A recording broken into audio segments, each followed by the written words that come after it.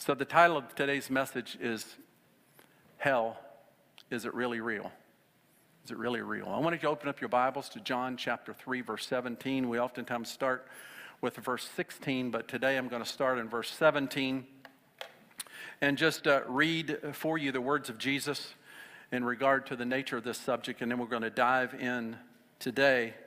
So John chapter 3, verse 17 says, "For God did not send his Son into the world to condemn the world, but to save the world through him." That's really great news. Yes. "Whoever believes in him is not condemned, but whoever does not believe stands condemned already, because he has not believed in the name of God's one and only Son. This is the verdict. Light has come into the world, but men love darkness instead of light, because their deeds are evil. Everyone who does evil hates the light and will not come into the light, for fear that his deeds will be exposed. But whoever lives by the truth comes into the light, so that it may be seen plainly that which he has done has been done through God." What an amazing set of verses, and I wish we had time to comb down through each one, but just kind of a summary there is that God's purpose of coming into the world was not to condemn it, not to judge it. His purpose was to save, to get a way out. And he said that we are the ones that choose that process. When we hear the message, we're the ones that choose. And it says that we can continue to dive into the deeds of darkness and cover up and try to, not let God see us, but he sees everything. And it says that when we come to the light, then, this is the verdict. It says when we come to the light, God begins to shine. It begins to help us and set us free. And when we're in that process, it's actually God doing it in us and through us. It's not us doing it ourselves. And that's the great news of this relationship that we have with a loving God, a living God, that it's not something that we journey with by ourselves, but he is with us and promises to never leave us. Today, we're going to look at, I'm just going to lay out a lot of facts for you today in Scripture. We're going to re-look at Scripture in a way that maybe you haven't looked at before. What I'm primarily going to do is to not really mess with the dogma of hell. What do I mean by that? Meaning that I'm not going to reason away that hell doesn't exist and people won't be punished. I'm not going there today. That's not what the Bible teaches. That's not what Jesus teaches. But I will, before I'm finished, probably mess with your traditional doctrines of what you believe about all of that aspect of going there and what happens to people there and so forth. I probably will mess with traditional doctrines in that way. Why am I saying that? It's because that God messed with my traditional doctrines. I grew up in a Christian family. I accepted Jesus when I was 12. When in 1992, graduated from seminary. I've been now basically preaching for 30 years. And just within the last year, I've investigated this doctrine of hell that I hadn't before in my whole Christian upbringing. Well, is that I didn't have a view? Well, sure, I had a view, but it was one of those that was just kind of, I just took it for what was said, what was preached and what I read and what people said. I just kind of took it at face value. And then we had a guest speaker here about a year ago that wrote a book related to this subject, and I read his material and I said, oh my goodness, maybe I'm missing something compared to what I have been believing all of my life and then what the Word of God actually says. I began to, walk around on one foot saying, wait a minute, that which I had grasped and understood, suddenly maybe it's not quite what I think it is. And then I read another book, which I have here that I'm going to maybe read a few, just a little excerpt out of, and I read that and began to outline what the Word of God actually says about hell and punishment and who's there and how long they're there and all that, and I'm like, wow, that's amazing, coming literally right out of Scripture. And then that resource led me to another, actually it's a movie of how a fellow went on his own journey to discover basically a doctrine of hell, I would call it, and where he came out and the thing that made the difference in his understanding, and I'll share that with you as well. So why do I say all that? It's because I've been on a journey too, all right? And if you push back on me this morning and don't accept what I'm saying, then get on your journey. Because I was on a journey. I'm probably not done yet because it's new. You get shaken in a doctrine that you believe and find out maybe it's more of a doctrine of man than a doctrine of God. For instance, his disciples knew that Jesus was the Messiah. They settled that. You're the Messiah. And so their expectation of a Messiah, that he was going to be king and take over. He's going to throw the Romans down and put handcuffs on them and carry them out of the city, and the Jews are going to go, yeah, we're free. That was a doctrine that they carried in their head. But what happened? The next week, Jesus is put on a cross. That wasn't in their belief system of what their Messiah would do, but that was exactly what God wanted done through his Son. He needed to go on that cross because he had a whole bigger picture in mind than just his 12 disciples and setting their nation free. He wanted to set hearts free of everybody in the world. And so they had to change their doctrine. They fought against it. Peter said, Lord, stop saying that. And Jesus had to rebuke the devil out of him. I mean, that's crazy, getting his doctrine straight. That's pretty intense.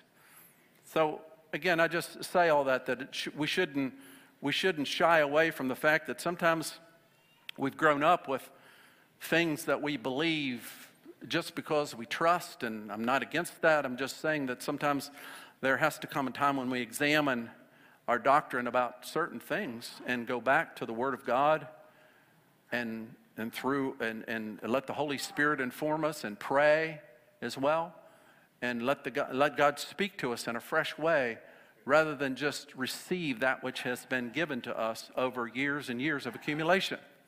All right, so that's kind of my disclaimer up front. Let's jump in here today.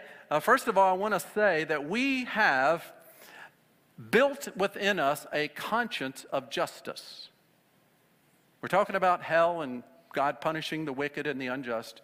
But we as individuals have built within us this conscience of justice. Think about it. Whether you're a follower of Christ today or not, you have built within you a sense of right and wrong. Now, it might be based on a lie, because there's people in other nations that haven't heard about Jesus yet, but even in their culture, how they live, there is a right and wrong in their culture. And so that's inbred within each one of us as being created in the image of God, that we have this sense of this is right and this is wrong, this needs to be corrected, this needs to be re-examined. We have that built within us. Everybody has that. That's probably nothing new. But yet as we walk into this message this morning, I think we have to keep that in mind, that we have this sense of justice within us. Then why can't we let God be just? Because oftentimes what happens is that we want God to see it our way. And we have a limited view. We have feelings. We have emotional attachments. We have brokenness in our life that colors how we see things.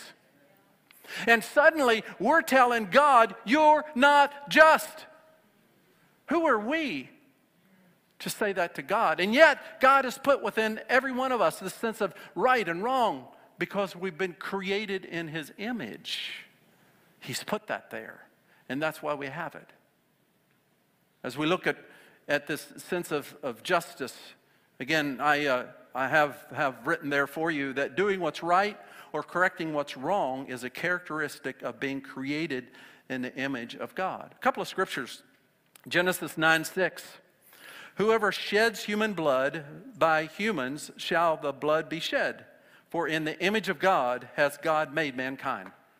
Again, we could, kind of a sideline message is the whole idea of just wars and unjust wars and everything. We're not going to go there. But God just actually, the boils down to say we don't have a right to take somebody else's life because they are created in the image of God just like you. And God outlines that in His Word. Then Romans 9:14. Again, it says, what shall we say? Is God unjust? Not at all. He's the absolutely most just person that is alive, that lives. Backing up, Proverbs 17:15. He who justifies the wicked and he who condemns the righteous, both alike are an abomination to the Lord. You see that? He who justifies the wicked, in other words, you're basically saying wicked is right. Or, on the flip side, he who condemns what is righteous, both are an abomination to the Lord. That's a proverb that was given to man to write down, to recognize that there is a right and there is a wrong. Again, it could be based upon your culture, it could be based on a lie, but the fact is we have a righteous or a justice meter that is within us. What happens at the human level, again, we bring God down to our level rather than recognizing that we need to come up to His level. God is 100% just. He can't be unjust. It's impossible for Him, or He wouldn't be God. The second thing, number two, is the four places described where the unrighteous are punished. I want to just talk about the four words that are used in Scripture that we would relate to as being hell. All right? So the first one is the word hell itself. I'll give you the Greek word. The interesting thing about this word is it's only actually used one time in the Bible. The actual word hell is only used one time in Scripture. That kind of astounds us, doesn't it? Because we read the Bible and we see it being used at various places. However, in the New Testament, most often the word Hades is translated hell in our English Bibles. But in reality, when you dive into the original language, the only time hell is actually used with the Greek word is one time. 2 Peter chapter 2, verse 4. For if God did not spare angels when they sinned and sent them to hell, putting them in chains of darkness to be held for judgment. So this verse actually conveys that God is sending evil angels to hell.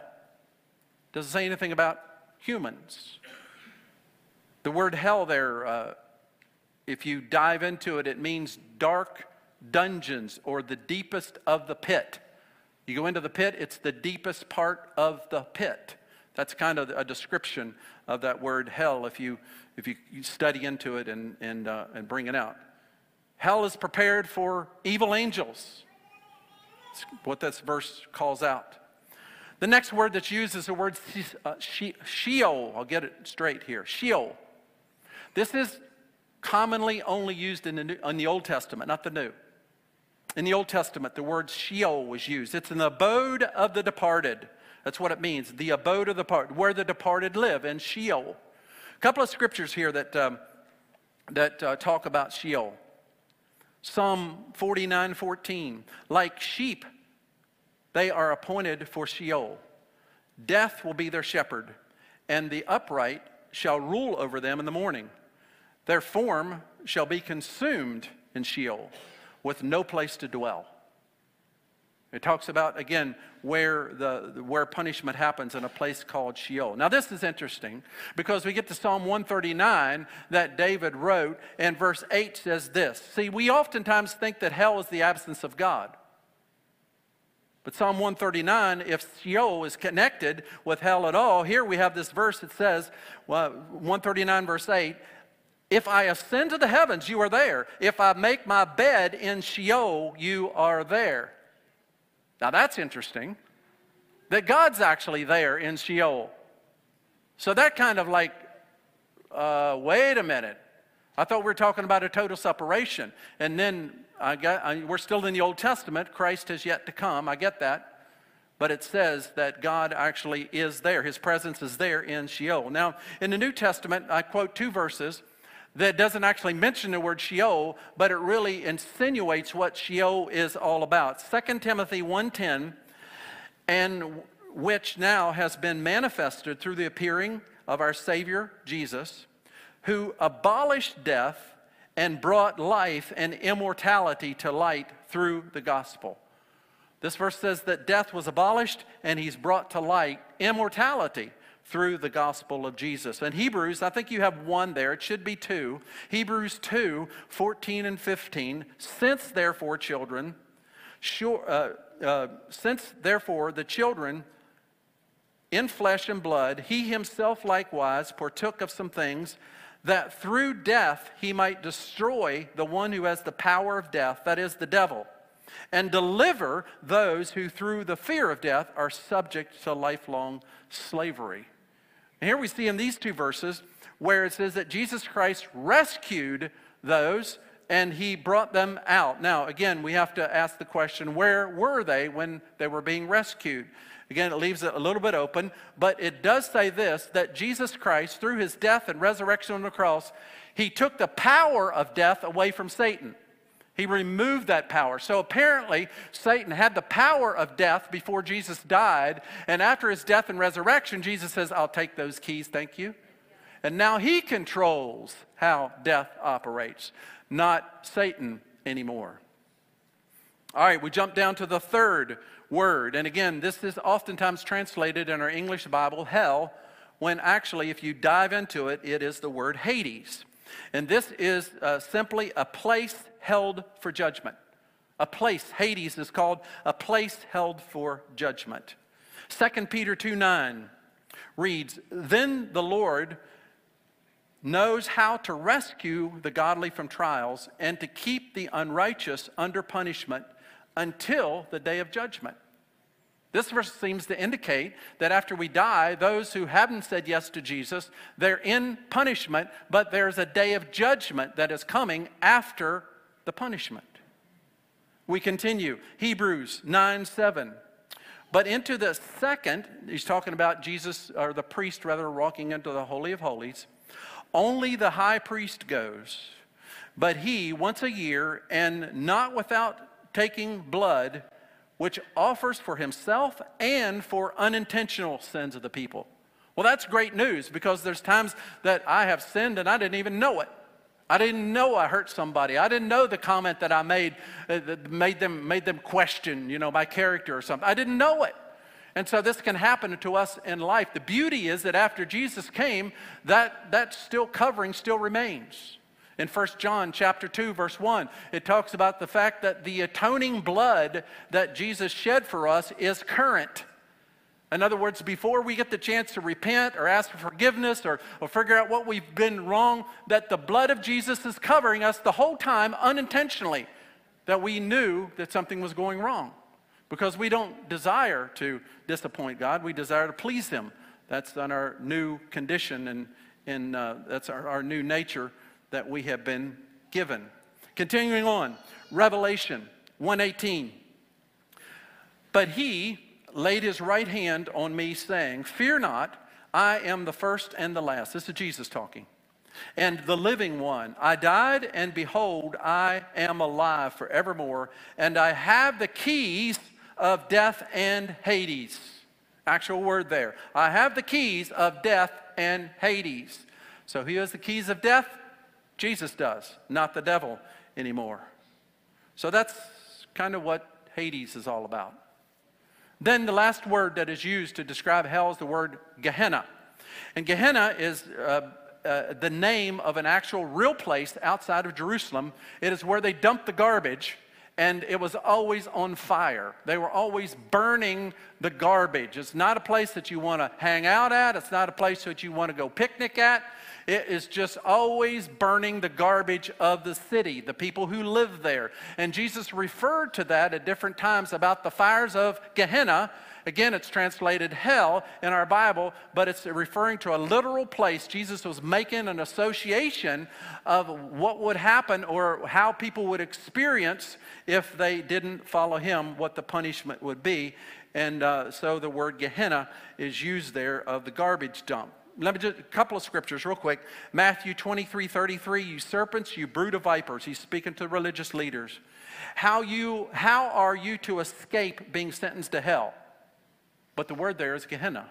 How are you expecting to escape being sentenced to Gehenna? Then Matthew 25:41. Then he will say to those on his left, depart from me, you cursed, into the eternal fire prepared for the devil and his angels. It talks about fire there is being prepared for those who don't believe and the punishment that they receive. Now I want to walk into, have a list of about 5 different examples of the different punishment that those will receive that actually go there at this place. Whether we call it hell, whether you call it Hades, where it is, it's actually a place that people go, whether there's punishment and then there's judgment. Again, Scripture seems to indicate that progression.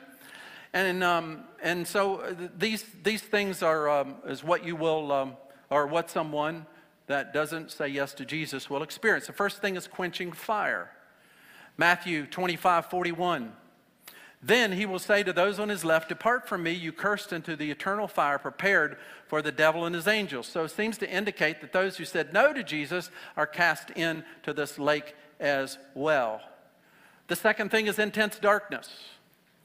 Matthew 25:30. And cast the worthless servant into outer darkness. Into that place there will be weeping and gnashing of teeth. Don't know of,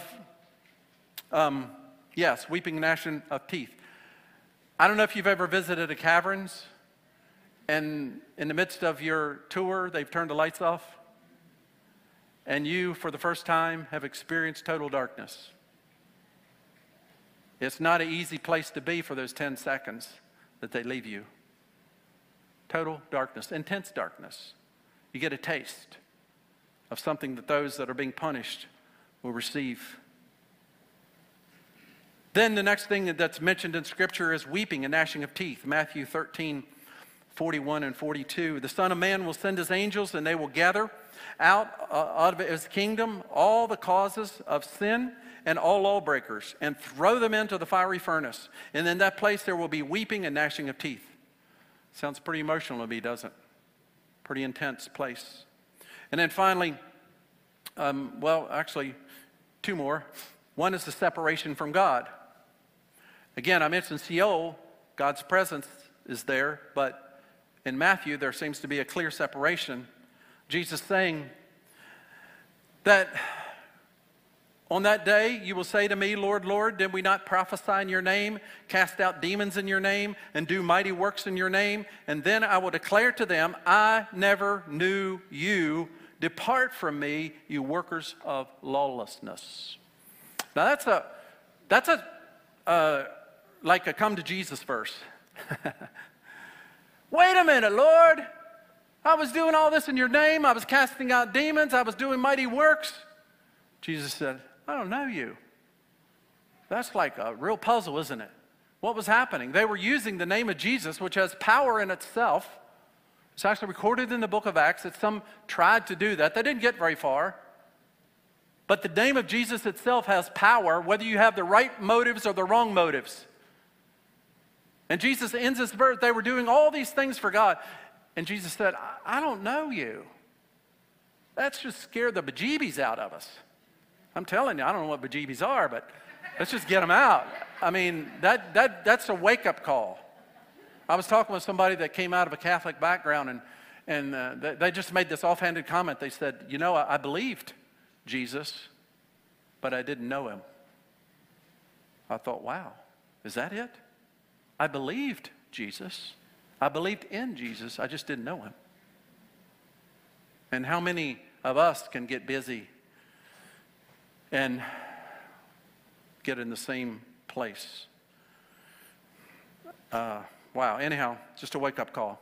The last one is this, agony and torment. In Luke chapter 16, 22 through 24, the poor man died and was carried by the angels to Abraham's side, and the rich man also died and was buried in Hades. And being in torment, he lifted up his eyes and saw Abraham afar off and by his side, and he called out, Father Abraham, have mercy on me, and send Lazarus to dip the end of his finger in water and cool my tongue, for I am in anguish in this flame.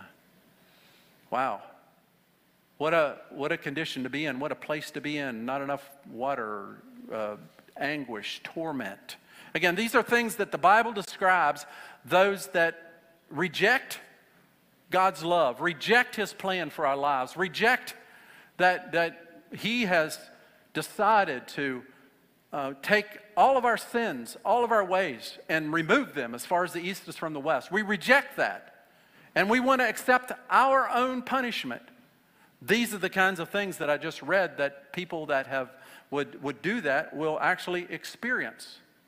That's not pleasant to read, but that's a reality of what the Word of God and Jesus talks about. So as we get ready to dive into number 4, this is where it's going to get a little bit dicey, all right? Because what's happening in number 4 is that I'm going to start to unravel doctrines that we have held for many years. And then all of a sudden we go back to the Word of God and begin to look at what the Word of God actually says, that what we have held for many years then suddenly is not what the Bible actually says. And it's kind of a wake-up moment. And so as I journey down through, you may push back and go, wow, I'm not there yet. That's fine. I have my own journey. All right, I give you freedom to examine and to walk through your own journey as I have walked through mine. So that's my little disclaimer in that regard. And now we're just going to jump in. The question number 4 is, how long does the punishment last? Those that are in hell, how long does it last? And so the traditional view is that it lasts forever. That's what I grew up with. That's what I've been told. It lasts forever. That you burn in hell forever. That's what I grew up with. That's what I didn't question. That's what I believed. As I get into Scripture and I begin to examine this again, the only verse that actually comes close to that is Matthew chapter 25, verse 46. It says, and these will go away into eternal punishment, but the righteous into eternal life. Now, you can read that to say it's eternal punishment. Or you can read that to say the punishment's eternal, but does the person experience punishment for eternity? I know I'm splitting hairs on that, but it is possible to read it differently. And yet, if that's where you're at, that's where you're at. I was there for a long time. The second view of how long we spend there is the symbolic view. I say right up, I don't subscribe to this view, but maybe this is where you are at. Symbolic. Here's a scripture that is used to support this kind of viewpoint. It says, for him, all the fullness of God was pleased to dwell, and through him to reconcile to himself all things, whether in heaven or earth. And Jesus says, I'm going to reconcile all things. There's a scripture in 1 Corinthians. It says, as all in Adam die, all in Christ will be made alive. And there's this view of that hell's just symbolic, that God in his love is not going to let people go to hell. He's going to jump in at the last moment, and he's going to rescue them and pull them out and redirect their life so that they get to enjoy heaven for eternity. Again, symbolic view. Lots of times there's other things that are connected to this viewpoint, not just that God's going to redeem all things. I've even heard it said he's even going to redeem the devil and his angels. I'm like, well, that's a stretcher. I don't think so. That's not what the Word of God says. And yet sometimes people begin to kind of reason out, wait a minute. If you are a father and you have a son, and your son disobeys you, do you still love him or her? Sure you do. And if your children actually get to the point that they say, Dad and Mom, I don't agree with your theology. I don't agree with your God. I'm going to turn my back and walk away. Would they cease to be your son and daughter? No, biologically, they are. Still your son and daughter. But what does the Word of God say? And so they use this reasoning of saying that because we're created in God's image, that we're all actually God's sons and daughters. Therefore, he's not this mean God that can't wait to punish us and send us to a place of everlasting burn. He's not going to do that because we are actually created in his image, sons and daughters. We just made a bad turn. So I was pondering that, and I happened to think about the father who, one son left home, got in his face, said, I want inheritance, I want to go to spend it. It's called the prodigal son, and he left. The second son stayed home, but he had his own issues as well. He turned religious. And so when the younger son came back, and the father welcomed him in, he was speaking to the older son. And at the end of that illustration, he uses these terms to the older brother. We have to celebrate because this brother of yours was dead, and now he's alive. He was lost, and now he's found. The father uses very definitive terms. He didn't say, oh, he was misguided. Oh, I sent the boat out to rescue him and we pulled him in. No, I jumped in.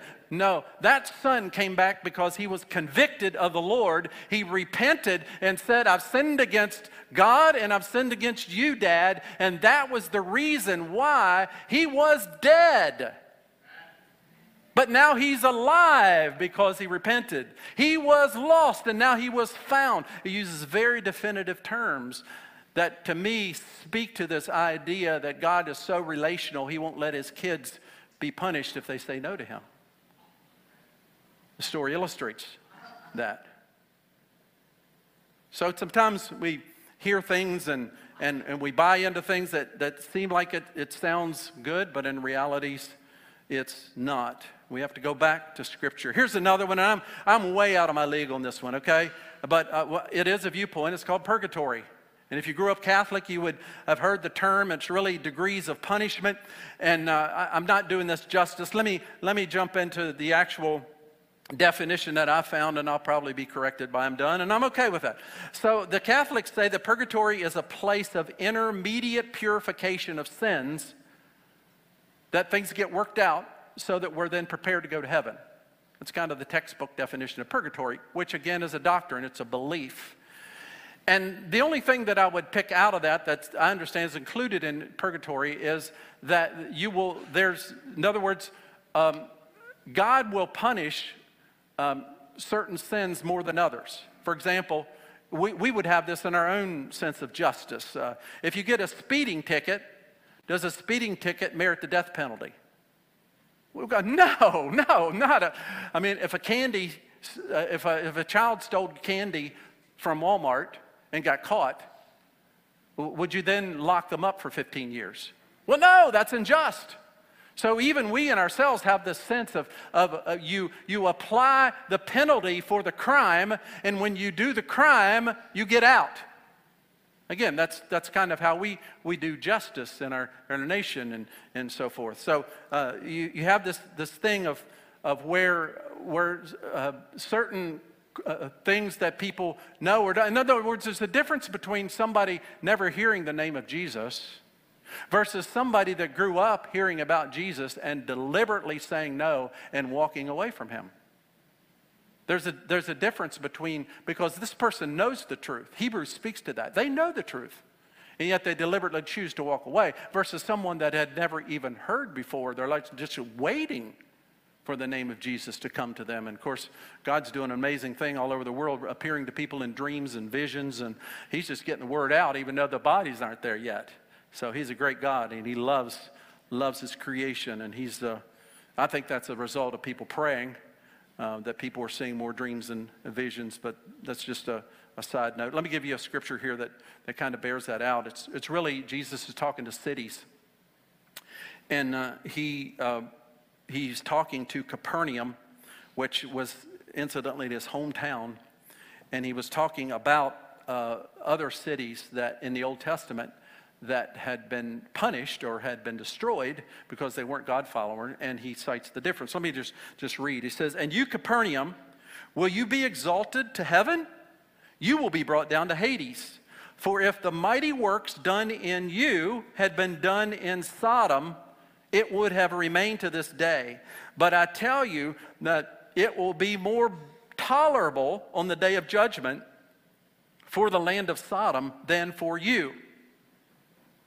All right, so Jesus is speaking to cities here, and he said that if Sodom and Gomorrah would have seen the mighty works of God, they would have repented and turned.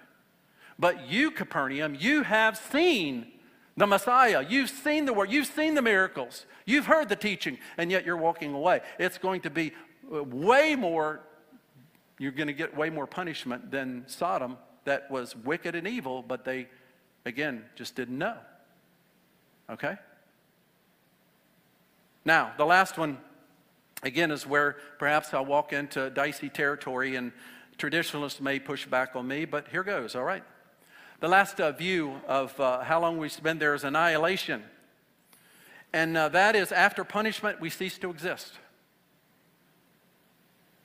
You're like, wow, what is that? Well, maybe it's the first time hearing that one. I did find a website that I found that was very, very helpful in how it just outlines scriptures and so forth. And it's called thinkersbiblestudies.com. Thinkersbiblestudies.com. I'll put that in the newsletter this week, and we can put it online for those watching so you can go to it. Again, I looked at the whole view of hell on this website. I didn't look at anything else, and the other stuff could be way off base, but I thought this was very helpful. All right, so a little disclaimer there. Sometimes people go into websites and like, whoa, they're saying this about that. I was like, oh, I didn't see that. You know, I kind of zero in on what I'm looking for and then kind of go on. But it was just full of scriptures is what it was. And the way it was outlined, I thought was very, very helpful. Let's look at a few scriptures in regards to this view. In Matthew 3:12, it's talking about John the Baptist is talking about Jesus. He says his winnowing fork is in his hand, and he will clear the threshing floor and gather his wheat into the barn, but the chaff will burn with quenchable fire. Now, when we read passages like this, we just superimpose that the chaff is going to be burning forever and ever and ever. But that's not what the passage says. It says that that the chaff is actually going to burn up. It's in unquenchable fire. The fire stays burning, but the chaff is done. When the fire gets done with the chaff is gone. It's not there anymore.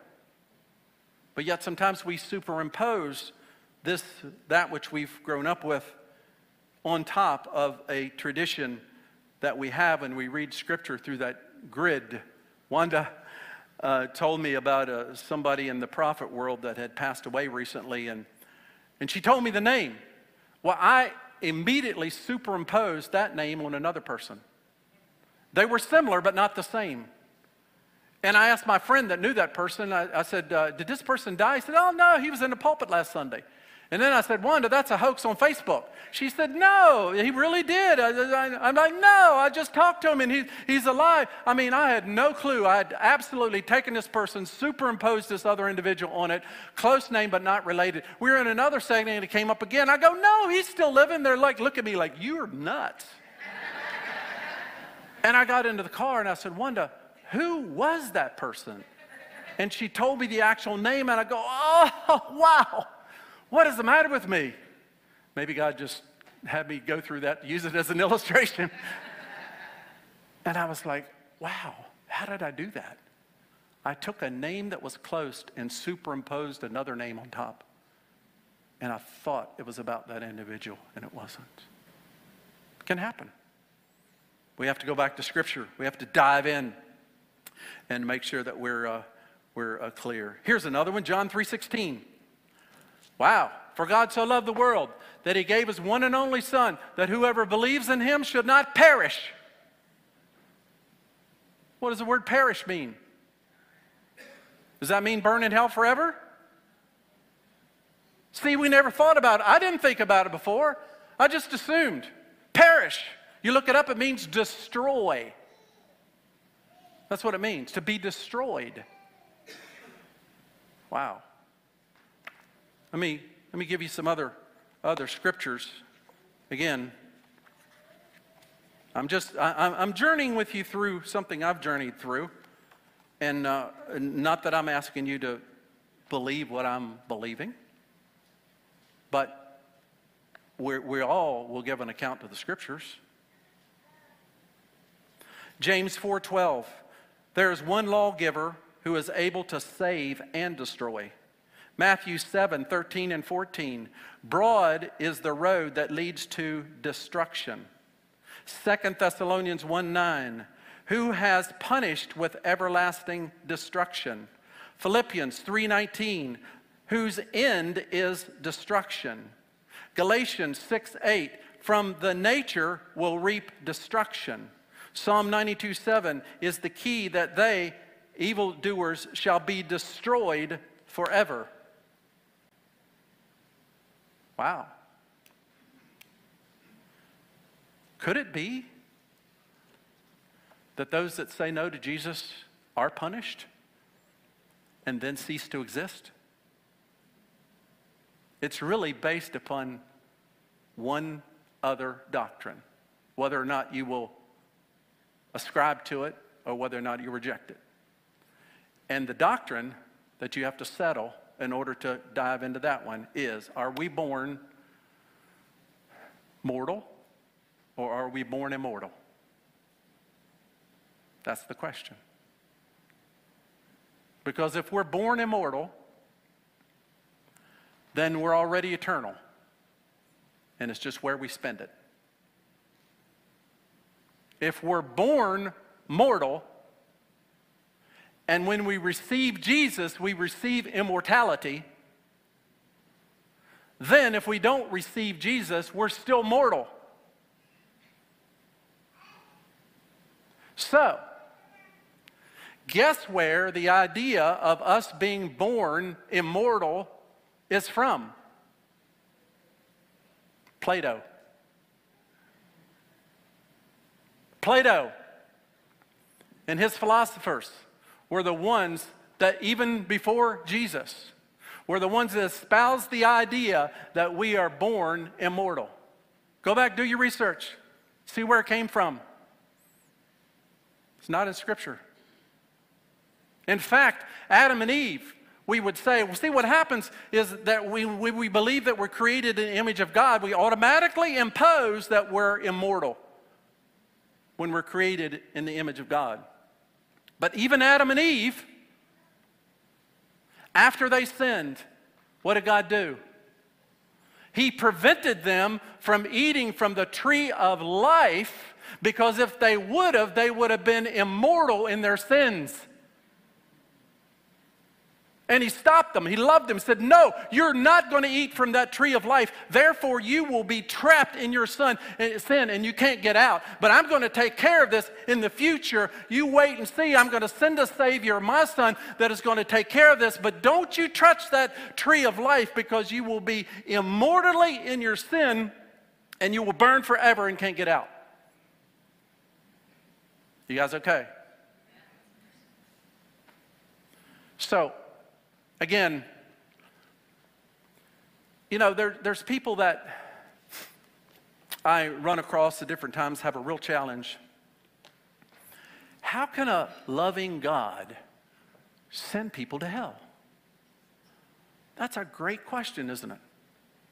How do you answer that one? We say that God is love, and yet if they don't choose Him, they burn in hell forever. It's a good question. I'm not afraid of it. It bothered me for a long time, this whole thing of that. I used to believe that we were born eternally and that we just decide which way. Again, I shared that doctrine for many years, and it wasn't until recently that if you look into Scripture, you'll find all the listings of mortal men, and women too. You can be included. It talks about being mortal. In fact, let me read. This may clear it up for you, or may, whatever. Let's go for it. 1 Corinthians 15, 52 through 54. In a moment, in the twinkling of an eye, in the last trumpet, for the trumpet will sound, and the dead will be raised imperishable, and we will be changed. For this perishable body must put on the imperishable, and this mortal body must put on immortality. When the perishable puts on the imperishable, and the mortal puts on immortality, then shall come to pass the saying that is written, death is swallowed up in victory. We're created in the image of God. But yet I find myself being open to the reality that we were created mortal. And when we receive Jesus, we receive immortality. Now, going back to my question, how does a loving God send people to hell? I find that this view satisfies several things. Number one, I find it in Scripture. The second thing is that I find that it encompasses the love of God because He gave us a way out. It encompasses the justice of God because those that decide that they want to receive their own punishment get it. That satisfies the justice of God. But it also satisfies the mercy of God in that after their punishment is received, they cease to exist. That's the mercy of God. Where the other only satisfies God loves certain people and He's angry at other people and can't wait to punish them. But this view that I've discovered, and again, you can journey through it, we can have dialogue about it, find that it's the love of God, it's the justice of God, and also the mercy of God.